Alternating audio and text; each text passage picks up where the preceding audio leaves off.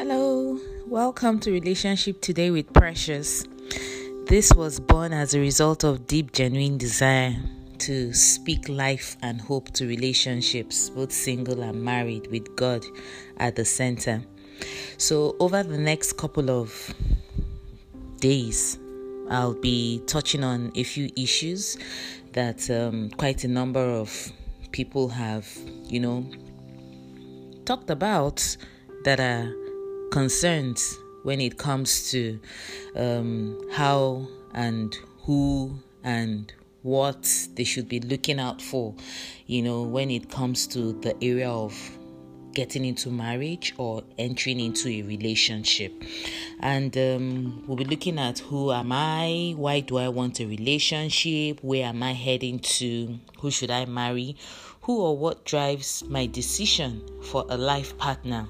So these are pertinent questions that have, come up over and over, and I just felt it's important to speak to it. Really, over the couple of years, I have had this burden, about seeing singles, young men and women, get it right in this area. And getting it right really requires, quite a lot of preparation.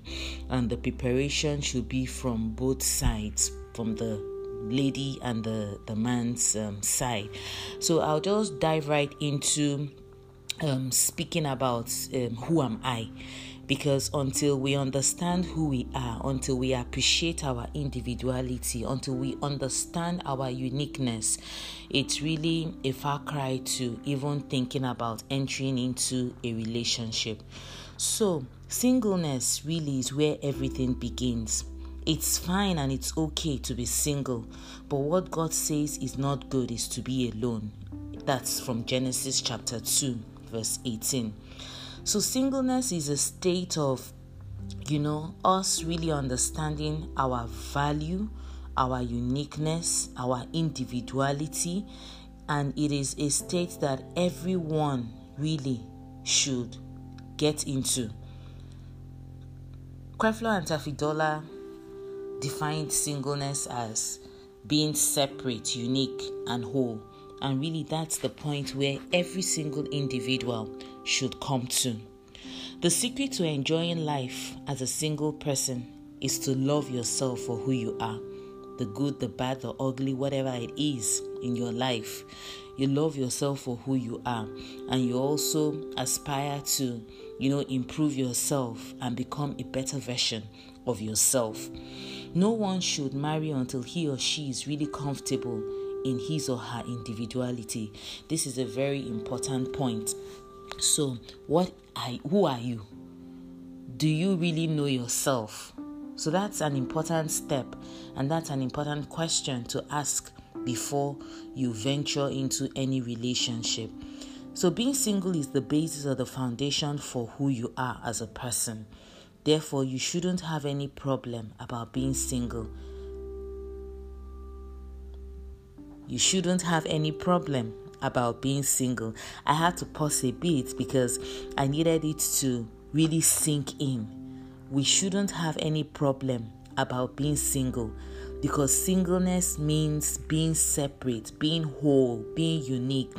What makes you you? These are questions we should ask ourselves in an attempt to, unveil who we are as individuals. What makes you unique and outstanding?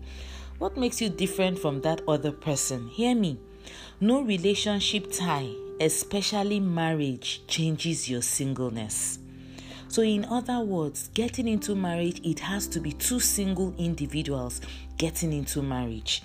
Yes, you heard me right. So you have no business getting into any relationship or even getting into marriage until you are genuinely comfortable in your individuality.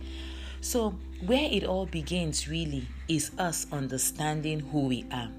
So until you understand who you are, then you can now think about trying to understand someone else, because it takes two, a man and a woman, to get into a relationship. So enjoy your singleness. Enjoy your singleness. Whatever you do, don't rush into marriage. with a hope or a mindset to avoid being alone or feeling alone. There are many people in marriages today that are still battling with loneliness. Questions that you might also want to ask yourself are, can you really be your own friend? So, you have to understand yourself for you to really want to get into a relationship and understand someone else. It's also important to note that the best relationships really come out from solid friendships. Yes, they come out from solid friendships, and so many testimonies really attest to that. So the way for us to begin is by enjoying our individuality and allowing that uniqueness to complement those with whom we establish close relationships with. So as you go ahead in your quest or in your search or whatever it is, it's important to note that it takes two single individuals to actually make a winning team. It takes two single individuals to make a winning team in the area of relationships, in the area of marriage, and one foundation that we must not forget, which is the foundation of all foundations, and that foundation is God. When your relationship and your marriage is built on God, He takes over and He gives you the grace to go on that journey. So as we wrap up today's discussion, my charge for us today is celebrate your uniqueness, celebrate your individuality. You are special, you are valuable, and God has made you fearfully and wonderfully. The scripture says, I am fearfully and I am wonderfully made.